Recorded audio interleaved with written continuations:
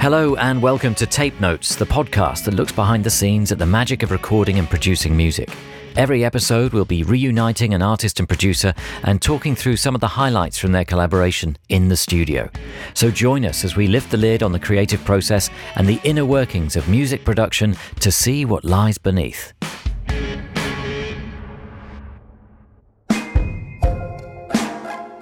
Hello, my name is John Kennedy, and joining me for this episode of Tape Notes is Dave Bailey from the band Glass Animals.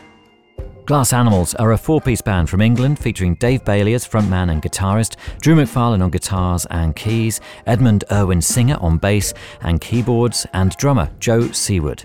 Dave and Joe were childhood friends, but didn't start making music together until they finished school.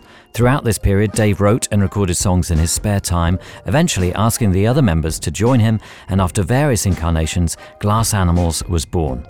In 2012, while studying at university, they released their debut EP, Leaflings. Dave had planned to go on to medical school after graduation, but the band soon captured the attention of acclaimed producer Paul Epworth, which led him to signing them to his label, Wolftone Records. Their first release together was the Glass Animals EP, featuring the single Black Mambo, and in 2014 came their debut album Zaba.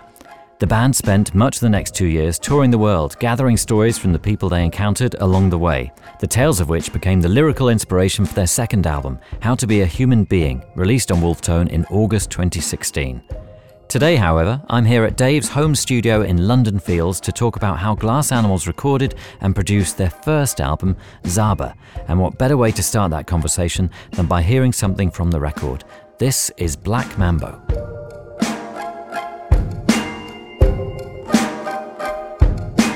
What'll it be now, Mr. Moore? Whisper slow, thing curls all small. Take a back seat, or play Pharaoh. Dance with me and shake your bones. Slow down, it's so silent. Black Mambo, Glass Animals. Dave, thank you so much for welcoming us to your home studio, your new home studio. Yeah, it still smells like paint in here. It's lovely though, it's so quiet sounding. So have you recorded anything yet here? I literally plugged in all the electronics yesterday. It's got seems like it's all working. Fingers crossed. So but nothing's been recorded. I made one beat last night and that's it. Right, fantastic. Yeah. So this can be a dry run in a way, just seeing if things actually... This is a test. So if it all goes tits up, I'm sorry. Yeah. So we're going to go back in time, all the way back to Zaba, the debut album. Yeah. And some of the songs which are probably, predating the release of that album, obviously, maybe a couple of years.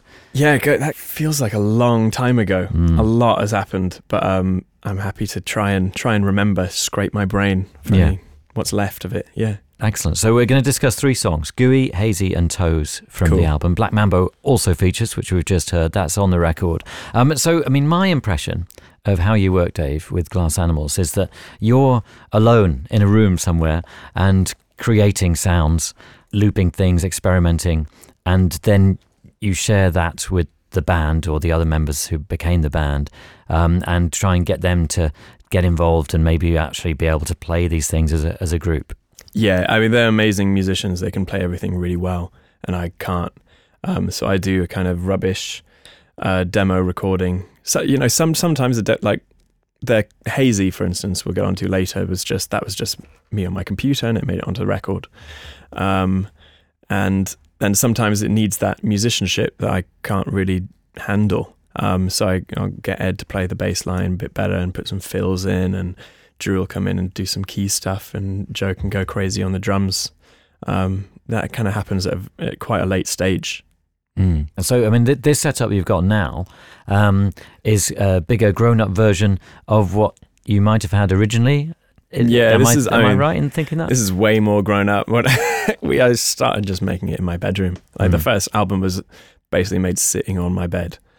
It was a little room in my mum's house, and did it all there, and then went to do some. Paul let us have his studio to do some of the more complicated bits. When we went into that studio, it was like data collection. Like we were so spoiled compared to being in my bedroom. We'd just record everything that we could and take it away and mess with all those parts, because that was like gold. Yeah. And of the 3 tracks we're going to listen to, how many were recorded at Paul's studio or were worked up at Paul's studio as well? I think Toes was kind of half done in Paul's studio, because I brought that in a really early stage. Gooey was maybe like a quarter done in Paul's studio, and Hazy was totally done just in the bedroom. That was like a really late addition to the album. Yeah. It was really the album was finished, and then I woke up in the middle of the night and just, it came out super quickly and played it to the guys, and they were like, cool, let's put it on the album. Wow, amazing. So which do you think we should look at first or listen to first? Because what we thought we'd do is play a section of the finished track and then break it all down. So in terms of that, I'd do Gooey first. Yeah, okay, excellent. Well, here's some Gooey as it ended up on the album, and then we're going to kind of break it down and see how it all began. Alright, come close. Let me show you everything I know. A jungle slang spinning round my head, and I stand while my naked fool, fresh out of an icky gooey womb, a woozy you, dopes upon a silky smooth perfume. Ride my little pool bear, wanna take a chance, wanna sip the smooth air, kick it in the sand. I say I don't. So this is Gooey by Glass Animals, as it ended up on the debut album Zaba, and we're going to kind of break it down now with a little help from Dave himself. So Dave, when you came up with Gooey in your bedroom, where was the bedroom located? This was, so I think I was kind of lying to my mum about still being at university at this point. So I think I was still living in London. This was Old Kent Road, a while ago. 8 years ago or something. No, less than that, 6 years ago. Yeah. Yeah. So in Somewhere theory, right. you were a student, but in reality, you were in your bedroom making beats. Just making beats. How does it work? Does it begin with a rhythm? Rhythm seems such a key part of the group. It depends. Each song's a bit different. I think with the latest album, it was done backwards. The first album was very much music first, then lyrics and words, and the latest album was lyrics and the vocal melody first, and then went back and did the music to fit around that. But this one, I actually dug up the original voice memo. So quite often what happened making this record is I'd sit up in the middle of the night and have like a little idea, a little nugget in my head, and in this case it was the bass line. I can play that real quick. That would be great. Boom, boom, boom, boom, boom, boom, boom, boom, boom, boom, boom, boom, boom, boom, boom, boom, boom, boom. That's it. Amazing. That's the starting point. And then what did you do next then? So that was recorded in the middle of the night into your phone. Yeah, exactly. And then what I guess the next step would have been turning that bass line into a synth sound, into a bass sound. And I was obsessed with this. Do you remember that artist Benga? Yeah. I was obsessed with Benga, being from South London. He was from Croydon. Is that like he had this amazing album called Diary of an Afro Warrior. I was obsessed with his like bass sound and his drum programming. And I watched this interview with him on YouTube, and he used this synth called Albino by Rob Pappen. And still to this day, it's pretty much, well, I've used it on almost everything we've ever done. Wow. So I got up my Albino synth and I started. So is this a computer program then? This is just, it's a little V synth, and it's really versatile. I always start with a sine wave, create a sine wave. I have never really had anything in key. I don't know why. I always change so I've got it pitched up about 8 cents, so it's slightly out of key for some reason. you'll notice every song is slightly out. Right. This has become a signature sound. It's yeah, I don't know what. It just makes everything sound a bit wonky, and you can make things kind of sharp, a little bit sharp if you want them to stand out a lot of the time. I think a lot of singers do that really well. If they want their vocal to particularly cut, they can sing a little bit sharp, and it just really adds a bit of extra emotion. Yeah. But I guess I just translated that voice memo I'd made with my mouth into an actual like. So you fed that into Albino? I played it in. Yeah, I had the notes in my head and would have just played it into the computer with a keyboard. Right. And so this that we're hearing in the background. This is the bass line, which came from that original vocal thing. I think I've pitched it up a little bit here at this point, just because it was probably a bit too low in register. I wanted it to sit in a certain place. So I think if anything is going below 40 hertz, you start to lose a bit of its potency, especially when it starts coming out of a PA system. Yeah, right. Amazing. And so you've got this bass line then, as Albino has helped you realise. Yeah, it looks like I then added a bit of an attack to it. So I added that to the front just so you can hear the kind of stutter of the note a bit more. Added that. And then it looks like what I did next was harmonised it. So we have that playing, and then it comes in with this little harmony here. So in this state, you can really relate this to Benga. If he inspired you to get hold of this program, it's quite interesting, because then you take it somewhere else entirely, though, because I think, say, somebody like Benga, and this is meant to be no disrespect to him, but he would continue with these tools and keep them in this kind of sonic world, in a way. But that's not what you do as Glass Animals, is it? No, I mean, he would have added some kind of huge wobbly bass drop at some point. Whereas I was also really obsessed with the early Caribou stuff, and his thing was always just constantly keeping things building. It was like the build of the song for 7 minutes. That was his thing, and I loved it. So that's something else I was kind of trying to get with this song. If you like, everything's automated, constantly building throughout the whole length of the song. If you look at the rest of the stems, you can see all the automation lines just going up. Yeah, interesting. So after adding those little bits, I mean, how long is the journey of trying to create the song from here? Pretty quick. When I have an idea that I like, I throw away a lot of things really early. So sometimes I'll have like one little bass line like that, and I'll think, it's not good enough to work on. I'll throw it away. Thousands of things go like that, and then once in a while I have one that I think, there's something in that.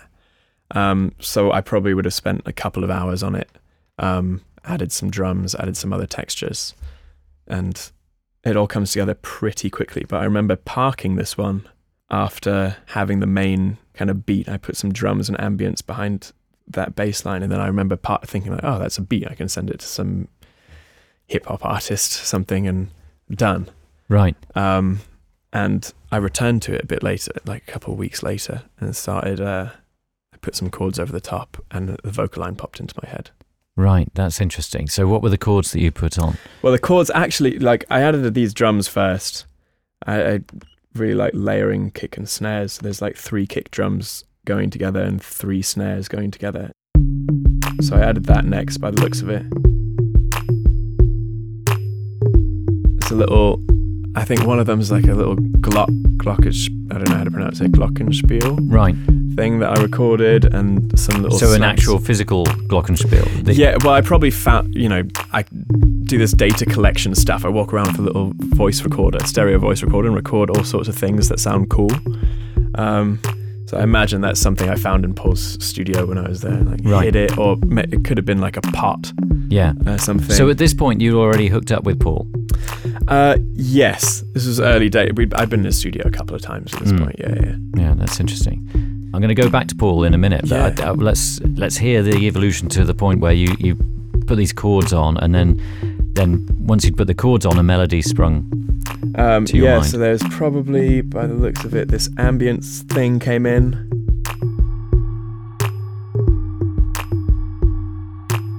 Trying to see what else. Oh yeah, here there's this little it's a little drip. You can hear very quiet. So this drip it's definitely something I recorded at Paul's place. I remember being in Paul's place for like a day and recording all sorts of things, and this is if I get the raw audio.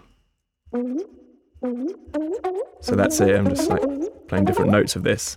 So what would you have? It's So what I actually recorded sounds like. That's it. It's a guitar thing, which actually, if I zoom way forwards in the recording, turns out it's a guitar line from Flip, the first song on the record. wow. And it's just, I guess it's something, you might recognize that little riff.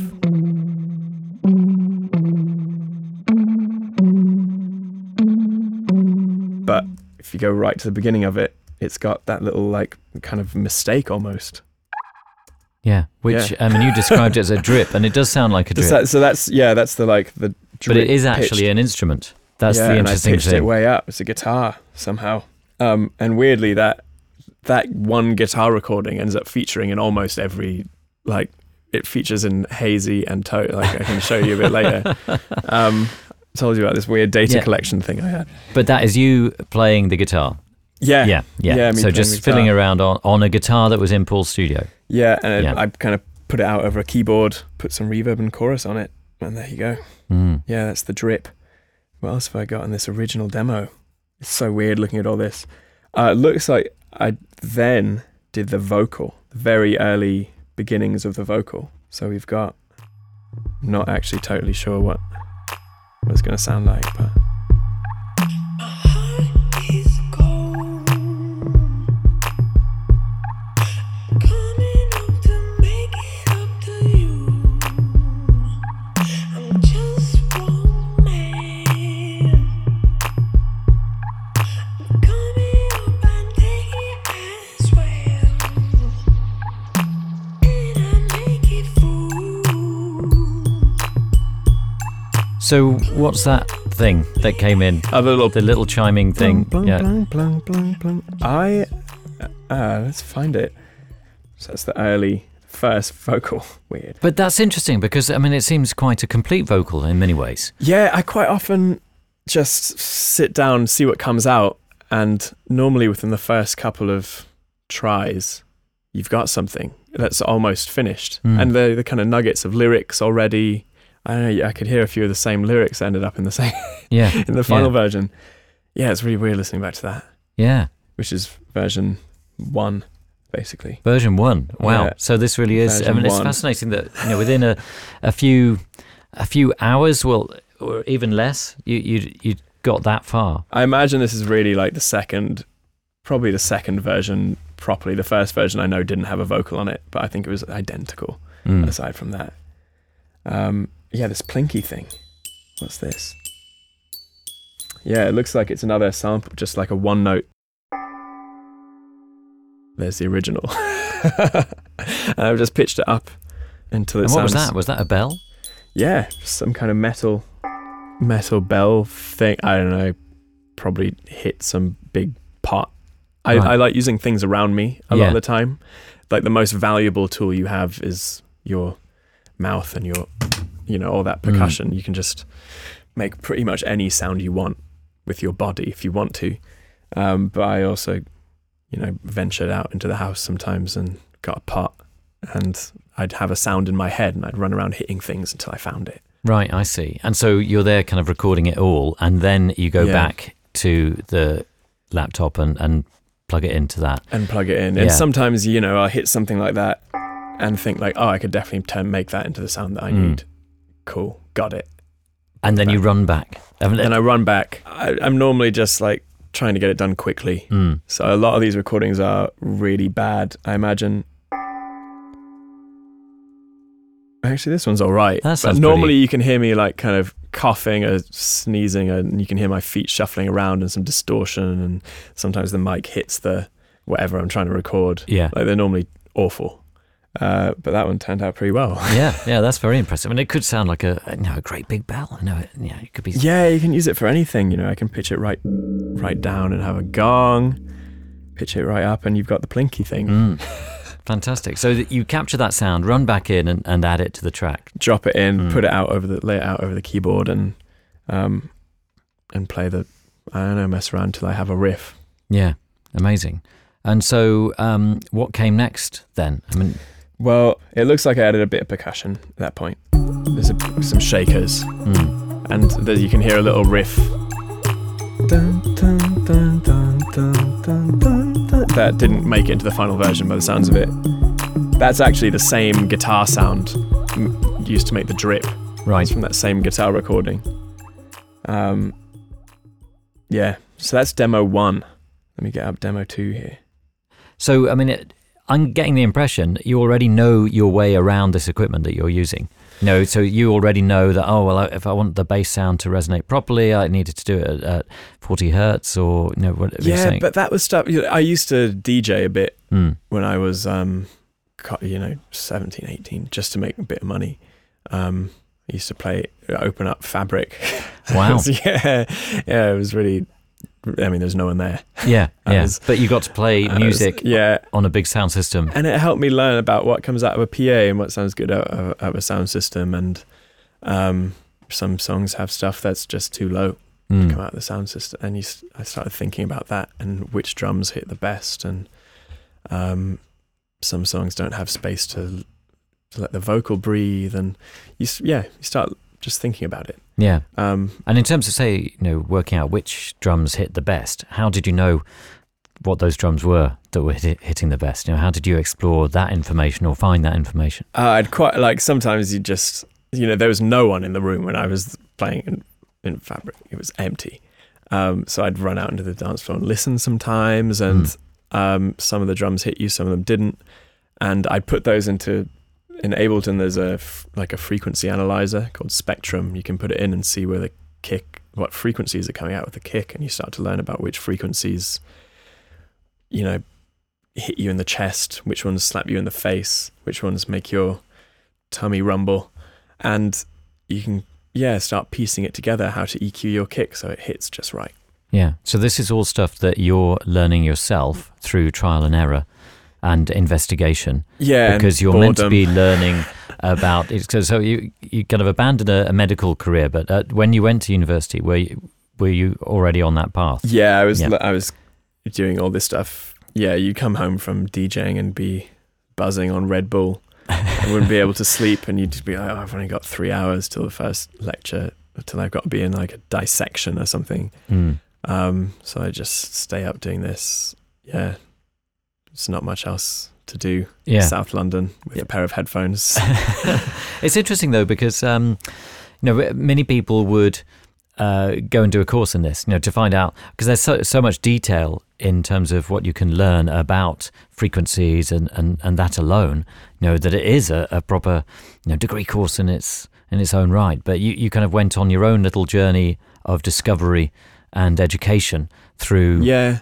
Those courses are really, they're good for fast tracking that and telling you what to listen for, and how to listen to songs. That's pretty useful. It would have saved me a lot of time, but I don't know. Maybe I listen to things slightly differently because I didn't do those. I don't know. I don't know. But so it interested me enough to do it. Yeah, it's amazing. So the second version, did you manage to find that? Yeah, I did, and it looks like I've added a couple of little ambient things, but the main thing is that opening ninth chord, which I, when I was doing it, I didn't know it was a ninth chord. It was just a chord. Yeah. Just had the piano and just hit the notes that sounded okay. The raw stem. Did you hear right at the beginning of the song? So if I break that down to what it started with, it's another one-shot sample of a vibraphone by the looks of it. Let's see here. So I've got it going through 2 different delays, a triplet, eighth triplet, and an eighth just a normal eighth delay. I like doing that and panning one right and one left. It makes things really wide. I do it on vocals a lot. You have two very differently timed delays. And it kind of swells around your head. So that vibraphone sound, is this an electronic keyboard that you're playing, or is this still a computer, a laptop? This is probably a laptop keyboard. Looking at the chord, it's literally just very basic chord. It's got the ninth on it, but it's just like one blank key in between each of my fingers. So I probably just sat down with the sound, and that was the first thing I hit, and I was like, "Oh, that works. Cool." Yeah. And in terms of musical education, had you been playing piano? No, not at all. No, I played the guitar mainly. That's still my main.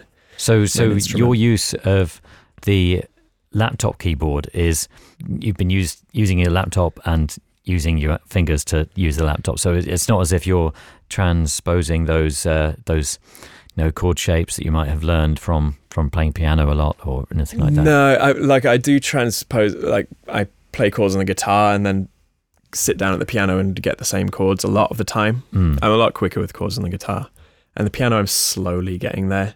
I can poke my way around. Yeah. It's a bit tedious. So I normally work things out on guitar first. So you'd been playing guitar formally or just... Definitely not formally. My cousin got me a guitar when I was 15, maybe 14, 15. He was like my hero, my cousin, because he had a guitar, and he was, like showed me all this music. He was listening to Oasis, and yeah, he just brought me a guitar once. He lived in America. I was born in America. Yeah. And he came over to visit me and my mum. Brought me a guitar. Fantastic. And so that was an electric guitar, or no? It was an acoustic, yeah. like pretty basic acoustic guitar, which eventually got stolen, which is really sad. But now I replaced it with actually cost me £5 at a market, this Spanish guitar that I have upstairs in my bedroom. And it had all these stickers on it, animal stickers on it, because I think it belonged to some kid. But I write everything on that now. It's it's my go-to, it's my baby. And then quite recently I was reading this interview with Tom Morello from Rage Against the Machine. He writes everything on a classic Spanish guitar as well. And that seems incredible, doesn't it? Honestly. Yeah, I was like, oh, whoa, that's cool. And my theory was that if it sounds good on this, it's going to sound even better when you put a real production behind it.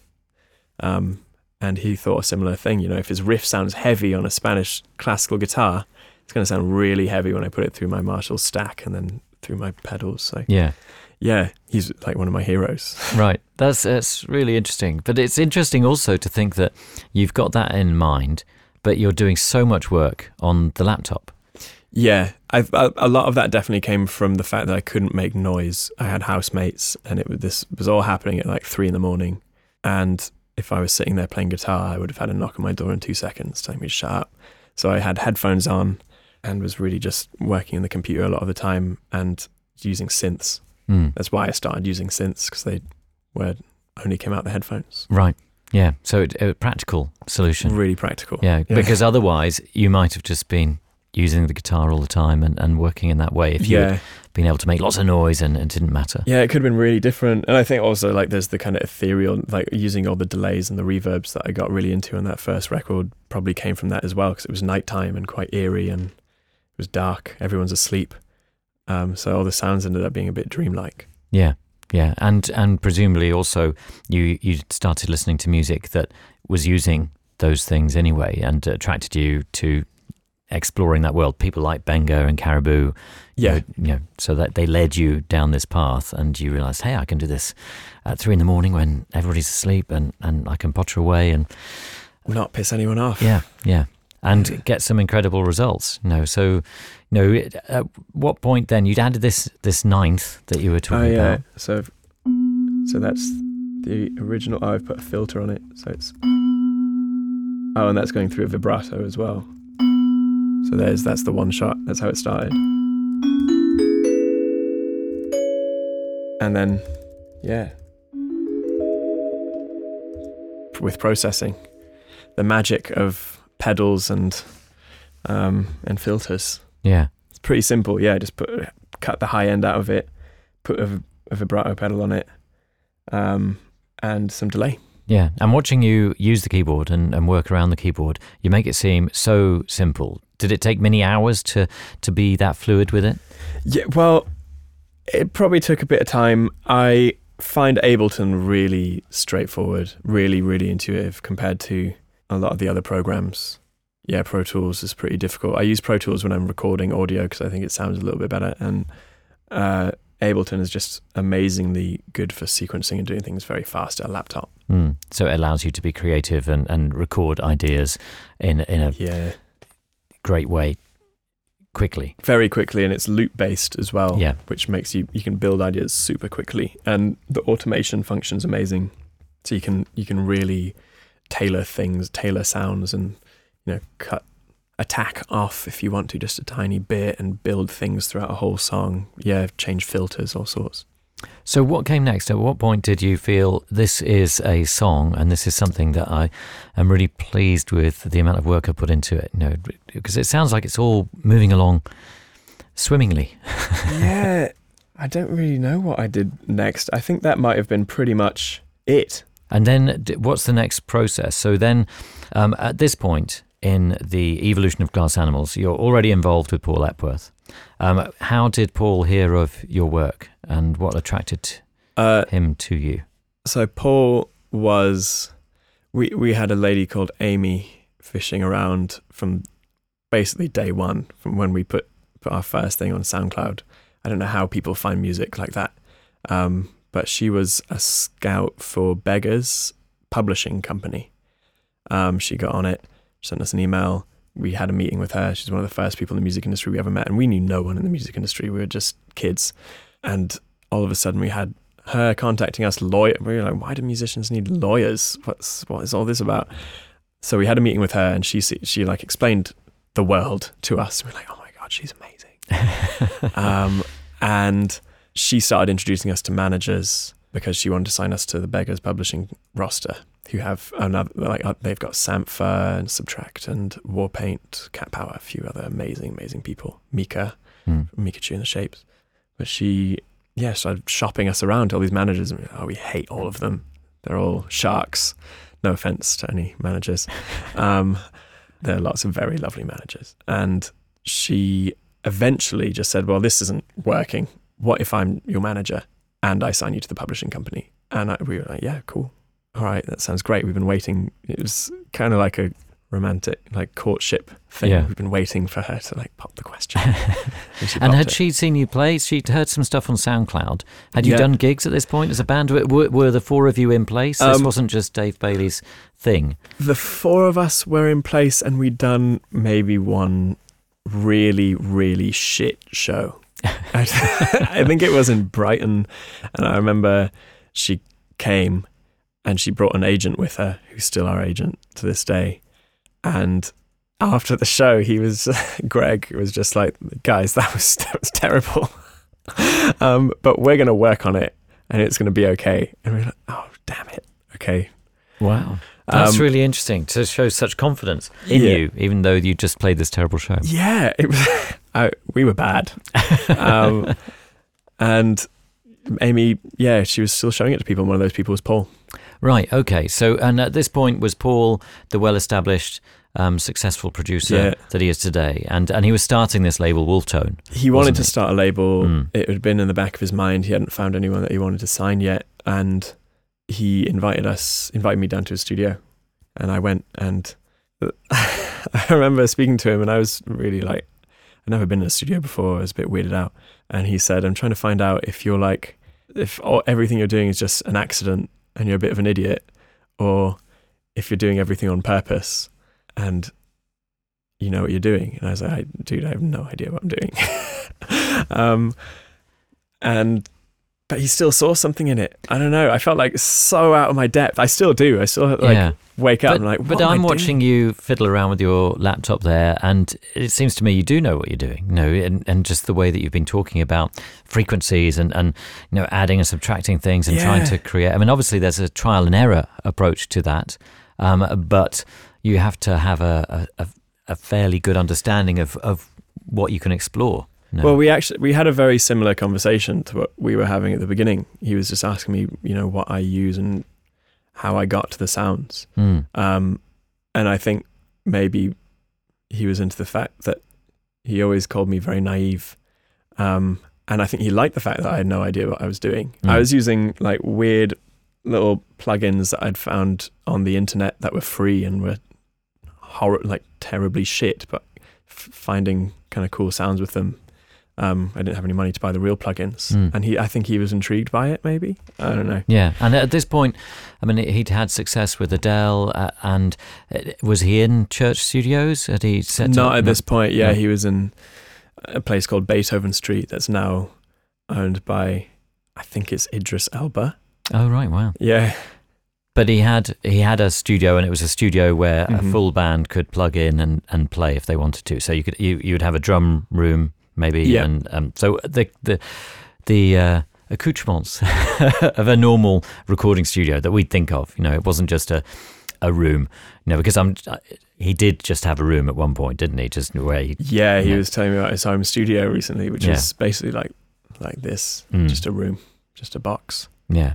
But obviously he'd graduated to be able to afford somewhere where you could. He did, yeah. Get bands Graduated in. with all he made some records that we loved. So when he got in touch, we were like, oh my God, Paul Mm. Epworth, like he's that little name on the bottom of all those records we loved. Block Party, The Rakes, Maximo Park. I remember he did the Future Heads stuff, and then he did Florence and Dallin. Yeah. I think But so. really interesting, that you had already picked out his name on the sleeves of those records, which are quite different to what you're doing, and also quite different to the records that led to such great success for him. Be it the Rakes or the Futureheads or Maximo Park. I mean, it's of a time and of a certain kind of sound that fitted in really well at that time. But it wasn't as if you were going for that sound yourselves, or anything like that. No, yeah, we like the fact that he made really cohesive albums with people. That Block Party record was such a beautiful piece of music as a whole, as much as any of those songs were beautiful pieces of music. And that's the kind of record we always wanted to make. Yeah, interesting. So you've got GUI, you're working on GUI. I presume you've shared it with the band? Yeah, it looks like I wrote a couple more. I wrote like a bridge here, and I got it up to basically what you hear in the final recording, but really badly recorded and without a few of the details. And also this seems to be pitched up a semitone. So I think we all pitched it down a semitone so I could sing it a bit more comfortably. Right. And did you re-record the whole thing, or did you just take these sounds that you've already got and then pitch them down? Well, I can see, it looks like I pitched everything down one in this Ableton session and sped it up as well. I think that was a Paul thing. He was like in the background very much while we were doing the album, and he'd kind of pop his head in and say like, make that faster, and then he'd leave. Yeah, right. And so obviously at this point, I mean, you'd met Paul, you'd had the discussion, you'd signed to the label, and you're being able to go into his studio in Beethoven Street and find things and listen to them and play them and record them and then walk away with them, in effect, in your little toolbox. Yeah. And then return to... And then we'd return to do this tough stuff that we couldn't do at home in the bedroom. So like drum kits, vocals, basically. And I've just been looking at the final stems, which there were nearly 200 tracks in the final version, just because there were so many little details, like bloop and weird samples. Yeah. And sound effects. 200 tracks. A lot. That's insane. It's a lot. I reckon 75 of them were little sound effects. Where if you listen through, that like they're tiny little things throughout that just sprinkled in. That definitely came at that's the kind of final stage along with vocals. But I think we very gently put a live drum kit in, just under you can hardly hear it really. It comes in the chorus. Yeah, you can't really even hear it.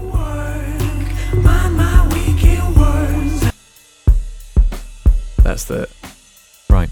So that's Joe playing along. That's just Joe playing along in the background, kind of following the electronic beat that was there. But I do find if you record a live drum kit well, it gives everything a big space that's quite hard to get Yeah. in the box. It makes it sound more organic as well. And I always loved trying to make things sound organic. I guess that's where running around recording organic things and then changing them to something more electronic came from. Yeah.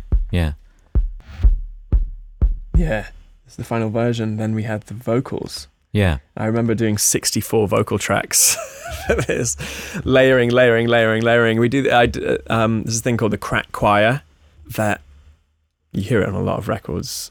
Actually, if you listen really carefully, you hear people making really weird voices. And I remember Paul talking about it, and then I was like, let's put it in this.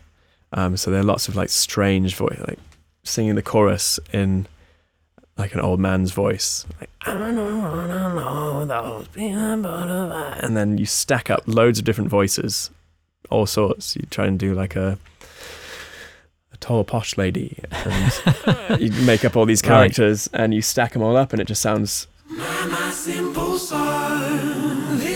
like a big choir of loads of different voices. Yeah.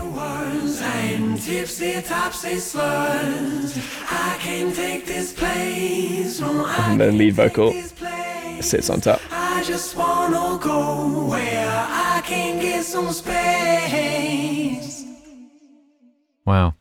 Amazing. It's really interesting hearing it all broken down in this way, because I've been fascinated by the vocal sound of Glass Animals and trying to work out, how you arrive at it, because it's quite unique, really, and obviously that's down to your own singing voice, but then you widen it out using things like the crack choir. Yeah, the crack choir is a big.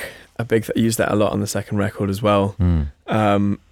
But those delays, very different delay on the right and left, I use a lot, and I like to widen it with a little bit of chorus sometimes a bit of flanger, which is something I learned reading about. One of my favourite records of all time is D'Angelo's Voodoo.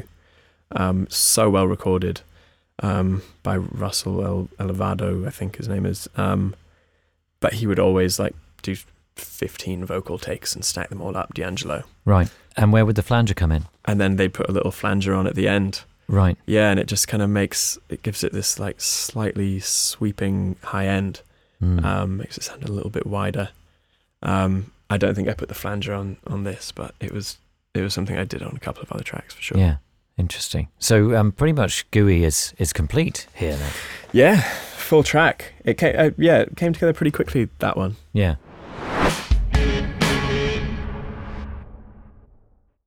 You may have heard us talk about Tape It before, and if you haven't, then let me fill you in, as they are the sponsor of today's episode with a fantastic offer for you. Tape It is an iPhone recording app made by musicians for musicians.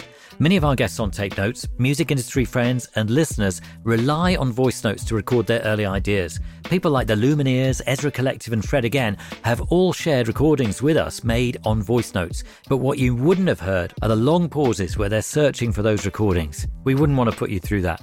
As you can understand, organising and finding the right notes, let alone a specific part, can be a nightmare. Tape It solves all of that voice memo chaos with intuitive labelling features, including automatic instrument detection, markers and collaborative mixtapes, meaning you can share band practices, organise set lists and brainstorm ideas with co-writers and band members. Plus, you can record straight from your lock screen and attach text and photo notes to each recording. One of our favourite features within Tape It Pro is that you can record in stereo using 2 microphones along with gentler dynamic compression to give a much more natural sound than any of the usual apps. It's a huge upgrade to the microphone and all-round audio quality. It really helps support the podcast whenever you engage with our sponsors. So if Tape It sounds like an app you'd use, then do us a favour. Pause the episode, head to the link in a recent episode show notes, or visit tape.it/tape notes and give Tape It a go. That's tape.it/tape notes. You can download for free or use the promo code Tape Notes for 50% off Tape It Pro. Thank you, and now on with the show. Did you do it? Honestly, Tape It is fantastic. All of the Tape Notes team members are complete converts, and excitingly, some of our guests have started to use it as well. So I really would recommend checking it out. So let's have a listen to one of the other songs. So, we've got Hazy and Toes. Toes, you have explained, is much more of a band thing in the way you recorded it, and Hazy was the late edition laptop creation, which do you think we should listen to next? Maybe do Hazy next? Yeah. Okay. Excellent. Let's hear the completed version Here it to is. start. I think this is it. It starts with all this ambient like field recordings that we made. We wanted all the songs to merge into one. Mm. So there's all these rainforest noises. I remember recording owls and things.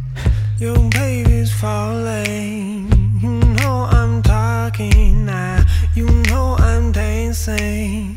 You know I'm racing round. Oh no, you're so juiced. You said you kick the booze. You know I'll get booed. You know I'm just a boy. Come back, baby. Don't you cry. Yeah, it's interesting with all those kind of jungle sounds, you could say. I mean, because Zaba has a kind of Rousseau-like type sleeve. I remember we had a conversation once on the radio about the sleeve, because the sleeve is great. And now in this studio, your new studio, you've got these fantastic palms. These what plants are these? My babies. Yeah. Some big old palm trees. This one's already outgrown. I've already had it a little while. It's going to blow through the roof if I'm not careful.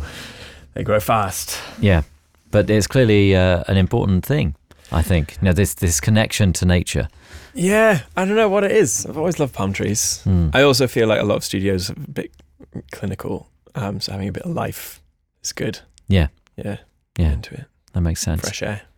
So Hazy, you said earlier on, was a laptop creation, and you made it all and brought it to the band, and they all liked it, and then it just went straight on on the album. That sounds so simple. It was really simple. It just happened super, super fast.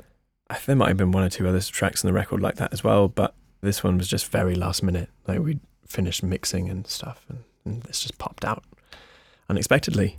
What did it start with? It started with this little drum loop. I think this weird percussion, I don't know what they are, just all sorts of weird sounds. Like 12 different random sounds, probably a combination of things I'd recorded and things sounds that I'd found.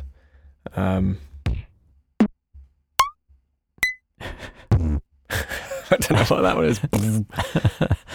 You do end up making a lot with your mouth. Yeah. It's the Timbaland. Timbaland always did that. If you listen to, what is it, Cry Me a River, all of the drums are just him. All the hi-hats, it's incredible. So I learned a lot from him. 2 different triangles. I love a triangle. So you got the rhythm track first. You put all those bits together. Yeah, it looks like I did that, and then I added the kick and sub, I think, in one go here. This is the original file that I've got up, version 1.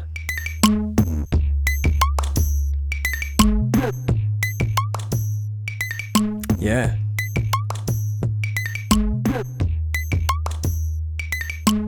Then I added, looks like, I don't know what this is, some hi-hats, yeah. It kind of forms the basis of the groove. And it looks like I added some ambient stuff pretty early. I was really into adding a lot of strange, here, I think this is just bubbles. I probably turned the tap on. Yeah. And I've put it through a phaser. Right. And then a little resonator as well. Yeah, that can play the raw. Oh yeah, a bit of panning, but it's just bubbles. Yeah. Fantastic. There's a lot of that kind of stuff. What else is in this original? Yeah, it looks like at that point I did the little pads.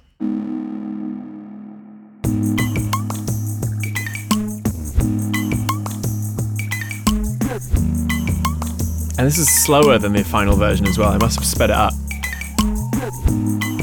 But actually let's see what that original sound is. It's another one that, it's the same exact note used in GUI, the same sample used for the GUI. Yeah, here. But I've put some distortion on it this time, EQ'd it slightly differently. Same sound. Yeah. So, same as GUI. I do a lot of kind of recycling like that, but if you treat things differently, they sound very different. So it seems to me you get into a zone and you start with something, you start, compiling all these different things and then building and layering on top of that. And as you get locked into that groove that you've created, then your imagination starts going and you start thinking of melody lines, but also words, or the groove puts you in some place. It also, if I feel something is good, I get really excited and things just start like pouring out, absolutely pouring. So all of this probably would have happened in about, I don't know, maybe half an hour, just super quick. And sometimes I end up getting bogged down in little details, and that's when it starts to happen slowly. But I try not to let myself do that too often. Would it be quite easy to get bogged down in details, especially when there are so many options? You've got so many options in terms of how you process a sound, in what way you manipulate it. Yeah. But you go on instinct and think, what that needs, in my mind, I'd like it to sound softer, harder, quieter, squeakier, whatever things you've got in mind. I tend to hear the sound and then chase it. Yeah. And if you can get pretty good at making the sounds that's in your head. I've got a later version of the demo here as well. Just going to look at it. This is the final version of the demo. So this is probably, 12 hours in. Right. It looks like it's nearly done, aside from the vocal. I've put, what was next? Some shakers. So this is another example of just using stuff that's nearby. It's coins that I must have had lying on the table, like these over here. And I just picked them up and shook them next to the microphone, like that, next to my little Zoom recorder. Did that twice, so it's in stereo, panned it left and right. And that forms a lot of the groove as well.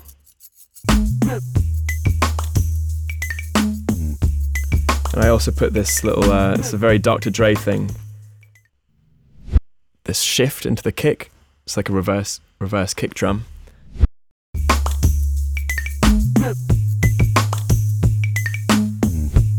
can hear it just like pushes you in. Yeah.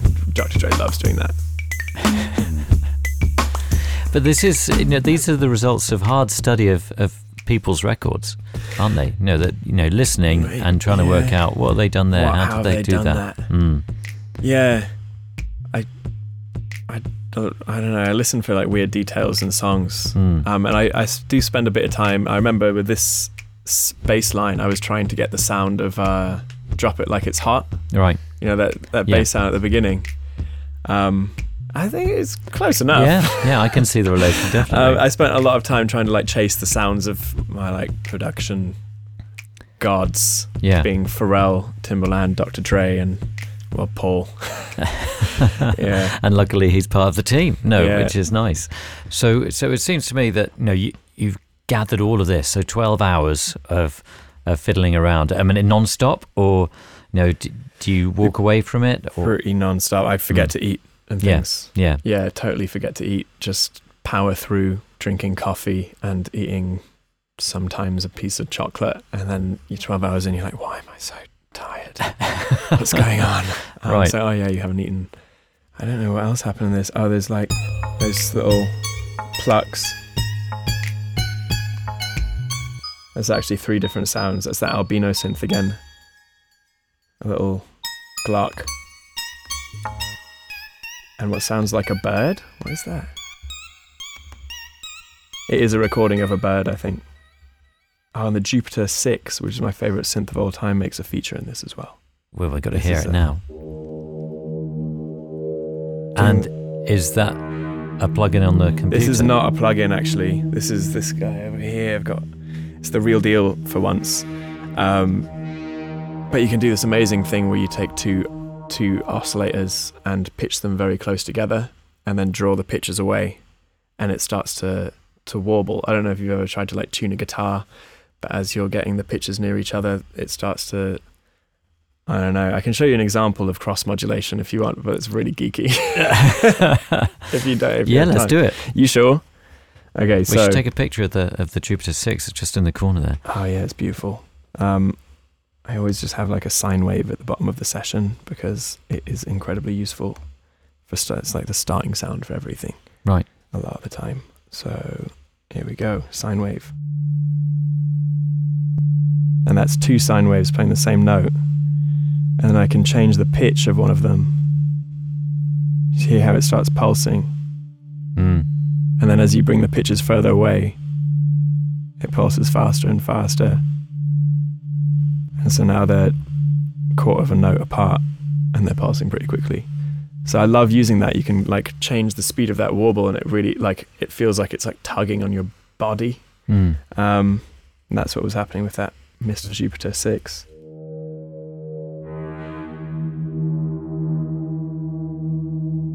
So a crucial Here thing. it kind of, yeah, bit of cross modulation. Very, very nerdy.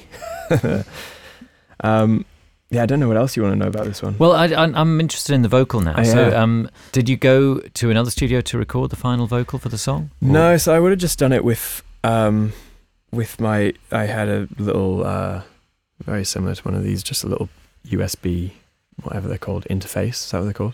And just had I have something called an Audio Technica 4040 mic. It's reasonably cheap. Mm. That's what I had at the time, and that's what I would have used. I actually think.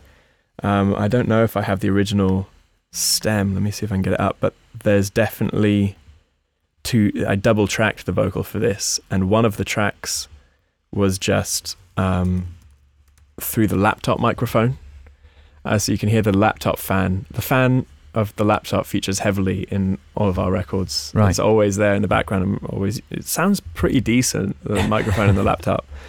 So I'm always recording little pops and things with that. Even on the second record, there's that song Youth on the second album. That was double tracked the vocal, and one of the tracks is on a laptop microphone. Right. I don't know, there's something about the sound of it to me. I think it's because the fan is a constant presence in my life, as you can hear right now.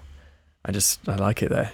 All right, so this is the raw vocal. No, you're so juiced. You said you kick the booze. You know I'll get booed. You know I'm just a boy. Come back, baby, don't you cry. So, I mean, is this a combination of the laptop mic and Yeah, the other mic that you'd plugged in? exactly. In the chorus, Recorded separately or at the same time? They recorded 2 different takes. Mm. Yeah, I find 2 different. I don't know. It just makes the vocal sound a bit thicker. Yeah. Doing 2 takes. And in terms of the lyrics, have you got them written down in front of you, or have you got them in your head only? I normally have them on a piece of paper, and I'm holding it right in front of me, Right. like that. And sometimes you can hear the paper like wiggle in the background. I don't know if I have I don't think I can find an example of it, but it sometimes makes its way a onto. lot. Amazing. Yeah. So combining all those different things ended up with Hazy, which you were happy enough to share with everybody, and everybody thought, well, it needs nothing else. No, that's fine. We'll just put it straight on the record. Yeah, I don't know why. I liked it. Yeah. I thought it was kind of cool. It was a bit of a bop. Yeah, but I think it's fantastic that you have that as an option. And in contrast to that, we're going to listen to Toes, which is another way of working for Glass Animals, which is a much more studio-bound creation. So let's hear the final, thing that you created, and then we'll kind of have a look at and listen to how you created it.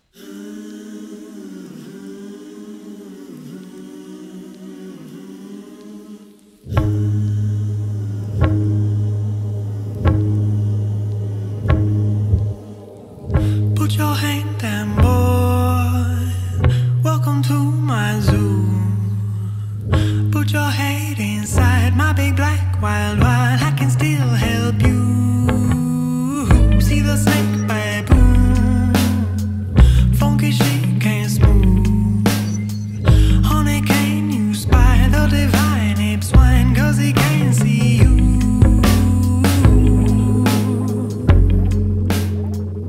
So that is Toes, as it ended up on the album Zaba. And we've had two different songs, one which was completely created by yourself on your own, Dave, and then the other where it started in that way and then got completed in the studio. So Paul Epworth is your label boss. You've said that he'd kind of pop his head in and say, oh, pitch that up or speed that bit up, and then kind of walk away and leave you to it. For something like Toes, I mean, did he take on more of a proactive role in the production for this? Because this, you came into his studio and recorded as a band. Well, he called himself an executive producer rather than a co-producer. Right. He was definitely in the background.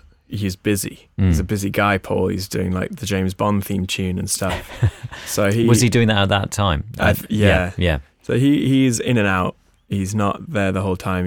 He was always trying to say like, I want to treat this with kid gloves was his terminology, and he just let us do our thing and pop his head in and say like a few words and then get out and leave us to it. But he did leave us his equipment and his engineers, which was invaluable. Right. So he gave you his kingdom in a way to run around in. Yeah, it was very, very kind as he was off at Abbey Road doing something crazy. Yeah. And so then with Toes, did you just get on with it then in that environment and start to record it the way you wanted to record it? Yeah, very much. Like I had the idea for it in my head. I knew what I wanted and how I wanted it to sound, and I'd been reading about how to get those sounds. I had this idea for this Beatles-y style bass line, and I started obsessing about how the Beatles recorded everything, reading all these books about it, what amps they used, what guitar strings they used, instruments, all of the lot. So we got as close as we could in Paul's studio. I was like a kid in a candy shop just saying like, oh yeah, this is like pretty similar. Let's do that. Yeah. Paul McCartney was always after that Motown sound. So I was like looking at all these pictures of how the Beatles recorded their bass, and I tried to get something pretty similar to that Motown sound. So it's like flat wound strings on a bass guitar, put some foam under the bridge, and never change your strings. Just let them get disgusting and rusty. That's part of it. And then you have your amp and you kind of mic it up about 6 to 8 feet away. And put it in the middle of the room, so you get the whole room shaking around that microphone, really adding to the bottom end of the sound. That's what we did here. Right.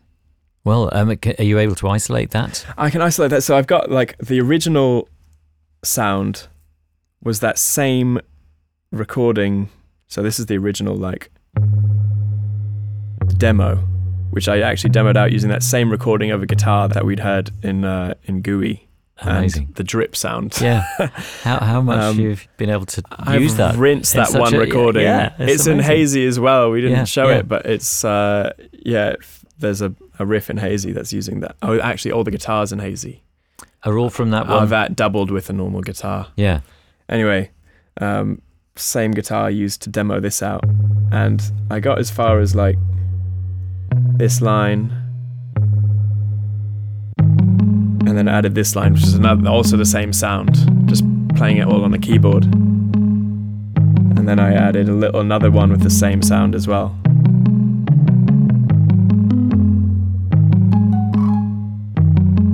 So that's all the same sample. And then I added the drums.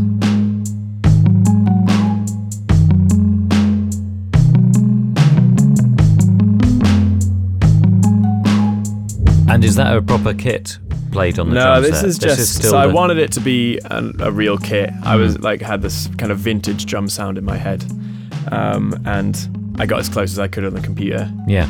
And then we recorded it properly. Let Joe go for it a bit and put a couple extra fills in.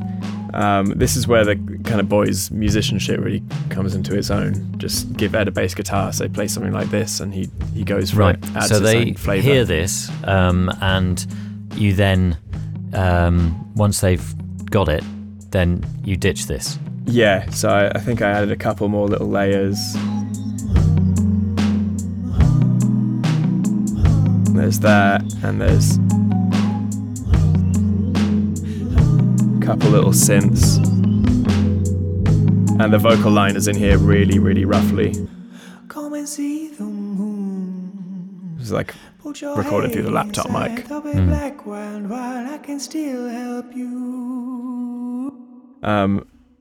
And it was at that point that took it into the studio and started building on everything. Yeah. And so then did you go for a group take, or did you do everything separately? We would have done everything separately just because I was afraid. This was the first music I'd ever really recorded in the studio and had no idea what I was doing. So I felt safer recording like that. On the newest album, I tried to do a lot of like full takes, keep it really spontaneous and raw. But this would have been absolutely, drums done, then bass done, then I think a few extra guitars and the vocals. There's not actually that much going on in this song. Yeah. And at what point, when are we talking? Is this 2013 that you're recording this?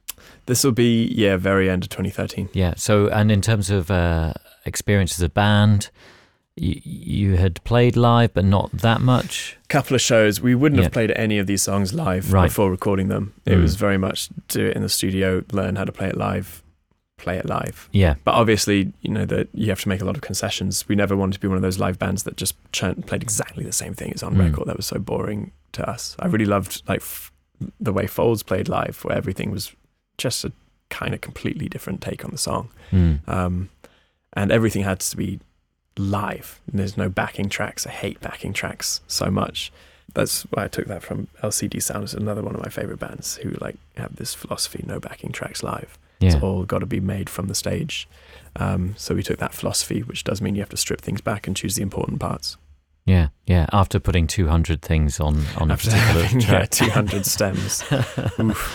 Amazing. And so you recorded those parts individually in the studio in Beethoven Street, using Paul's setup. Then did he come in to have a listen to Toes in the end, or? Yeah, he definitely would have done. I think because he would have been surprised. In terms of this is more like a live band, a real band. Yeah.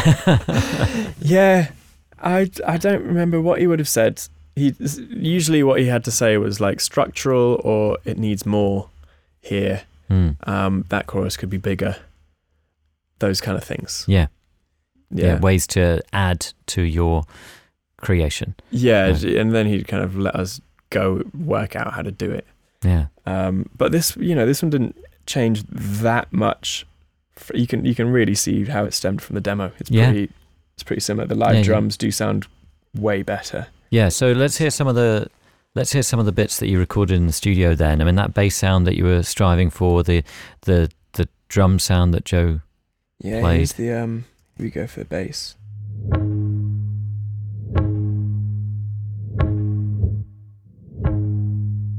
So actually the stem seems to have been bounced out with the classic reverse kick built into it.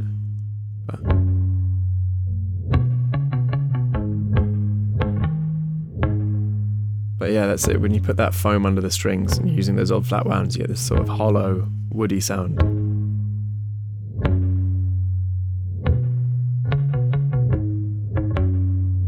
And would that have been played along to the drums from your demo? Yeah. He would have played that along to the demo drums, which were, listening back, were really lazy. I think Joe made them a little bit more on the beat. It looks like I've put some samples in on top of the snare as well. And a weird, I quite like recording the mechanics of drums when they're being played. So I put mics in really weird places. I remember putting a mic down by the kick pedal, so you get the kind of creaking of it. You can hear that.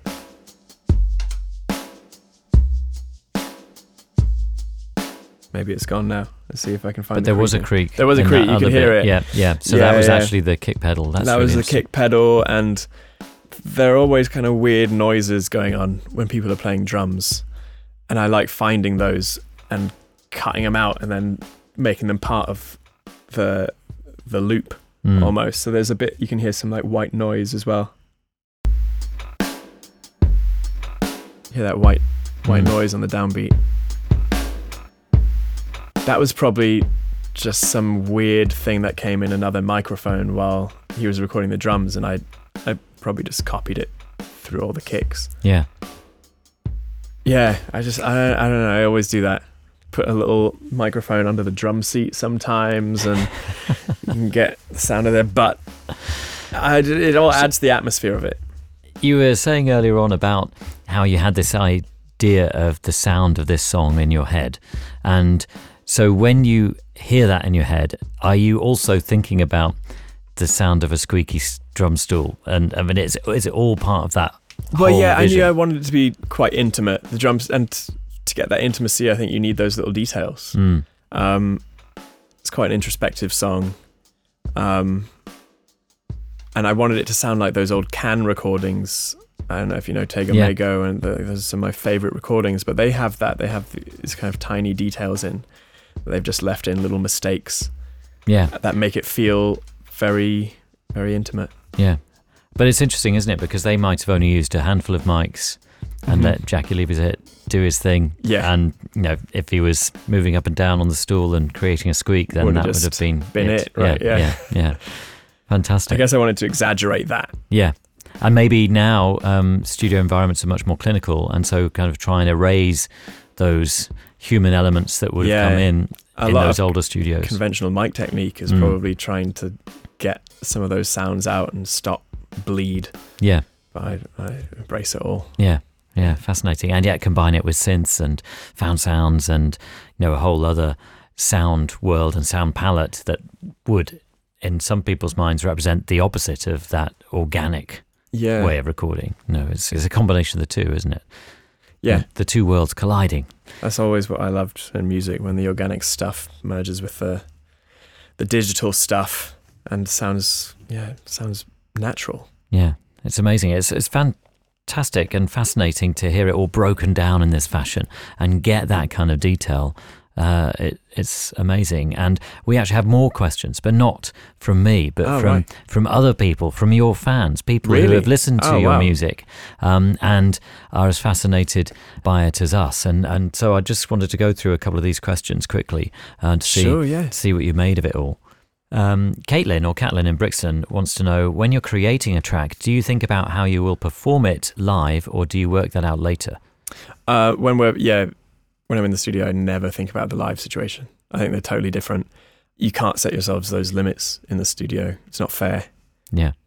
George in New York, is there a plugin you can't live without? There are few plugins I really love. I love that Albino synth, not because it's good particularly, but just because I've grown up with it.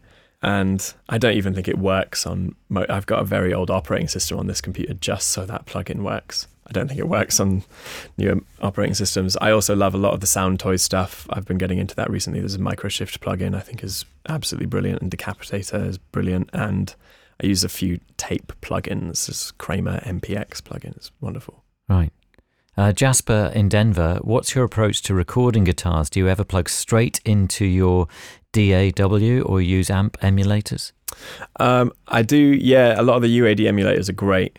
I tend to use those when recording other artists, though, and doing production for other artists, because you can try out lots of different sounds and help them find what they want really quickly. But I kind of know what I want, so I have two amps mainly. I've got this. It's very similar to a Vox AC30 that sounds wonderful. It's actually a Laney VC30. It's one of my favorite sounding amps of all time. And then I use a Fender Deluxe 57. It's my other favorite amp, and I always mic them up. Just you don't need anything more complicated than a 57. An SM57, sure, they cost next, and you can buy used ones for like 35 quid or something. That's what I use to record all the guitars and all the records.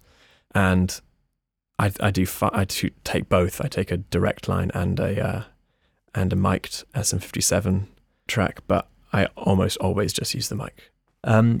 Katie in Alton wants to know, what's the best piece of advice you've been given as a producer and as a musician? Whoa. The best piece of advice, I think, is probably to just trust your gut instinct. That is really important.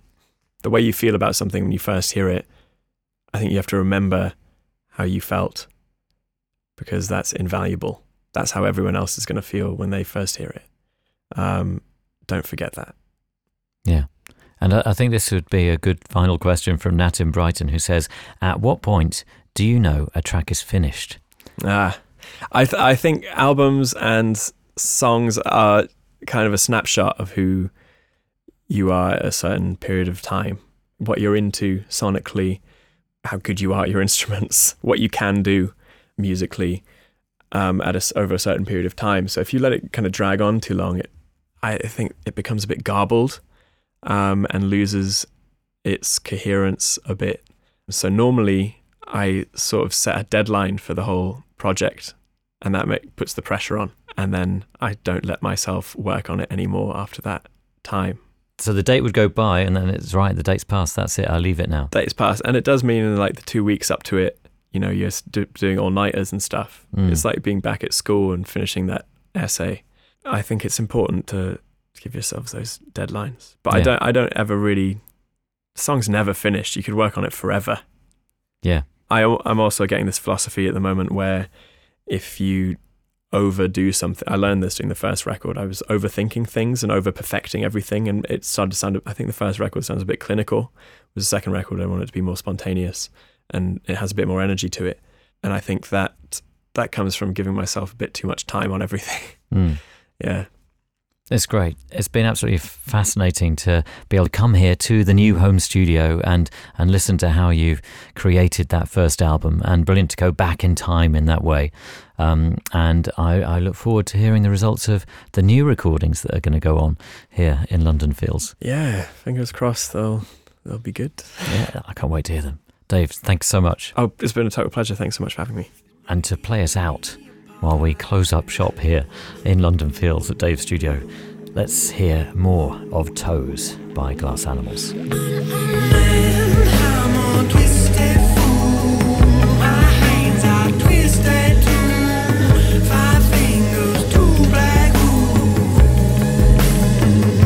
If you've enjoyed this podcast, please leave us a review, tell your friends about us, and make sure you're subscribed so you can enjoy the latest episodes when they're released. Tape Notes is brought to you by In the Woods. You can follow them on Facebook, Twitter and Instagram, plus check out their barn sessions on YouTube. All links are in the episode description. Until next time, I'm John Kennedy, and thanks for listening.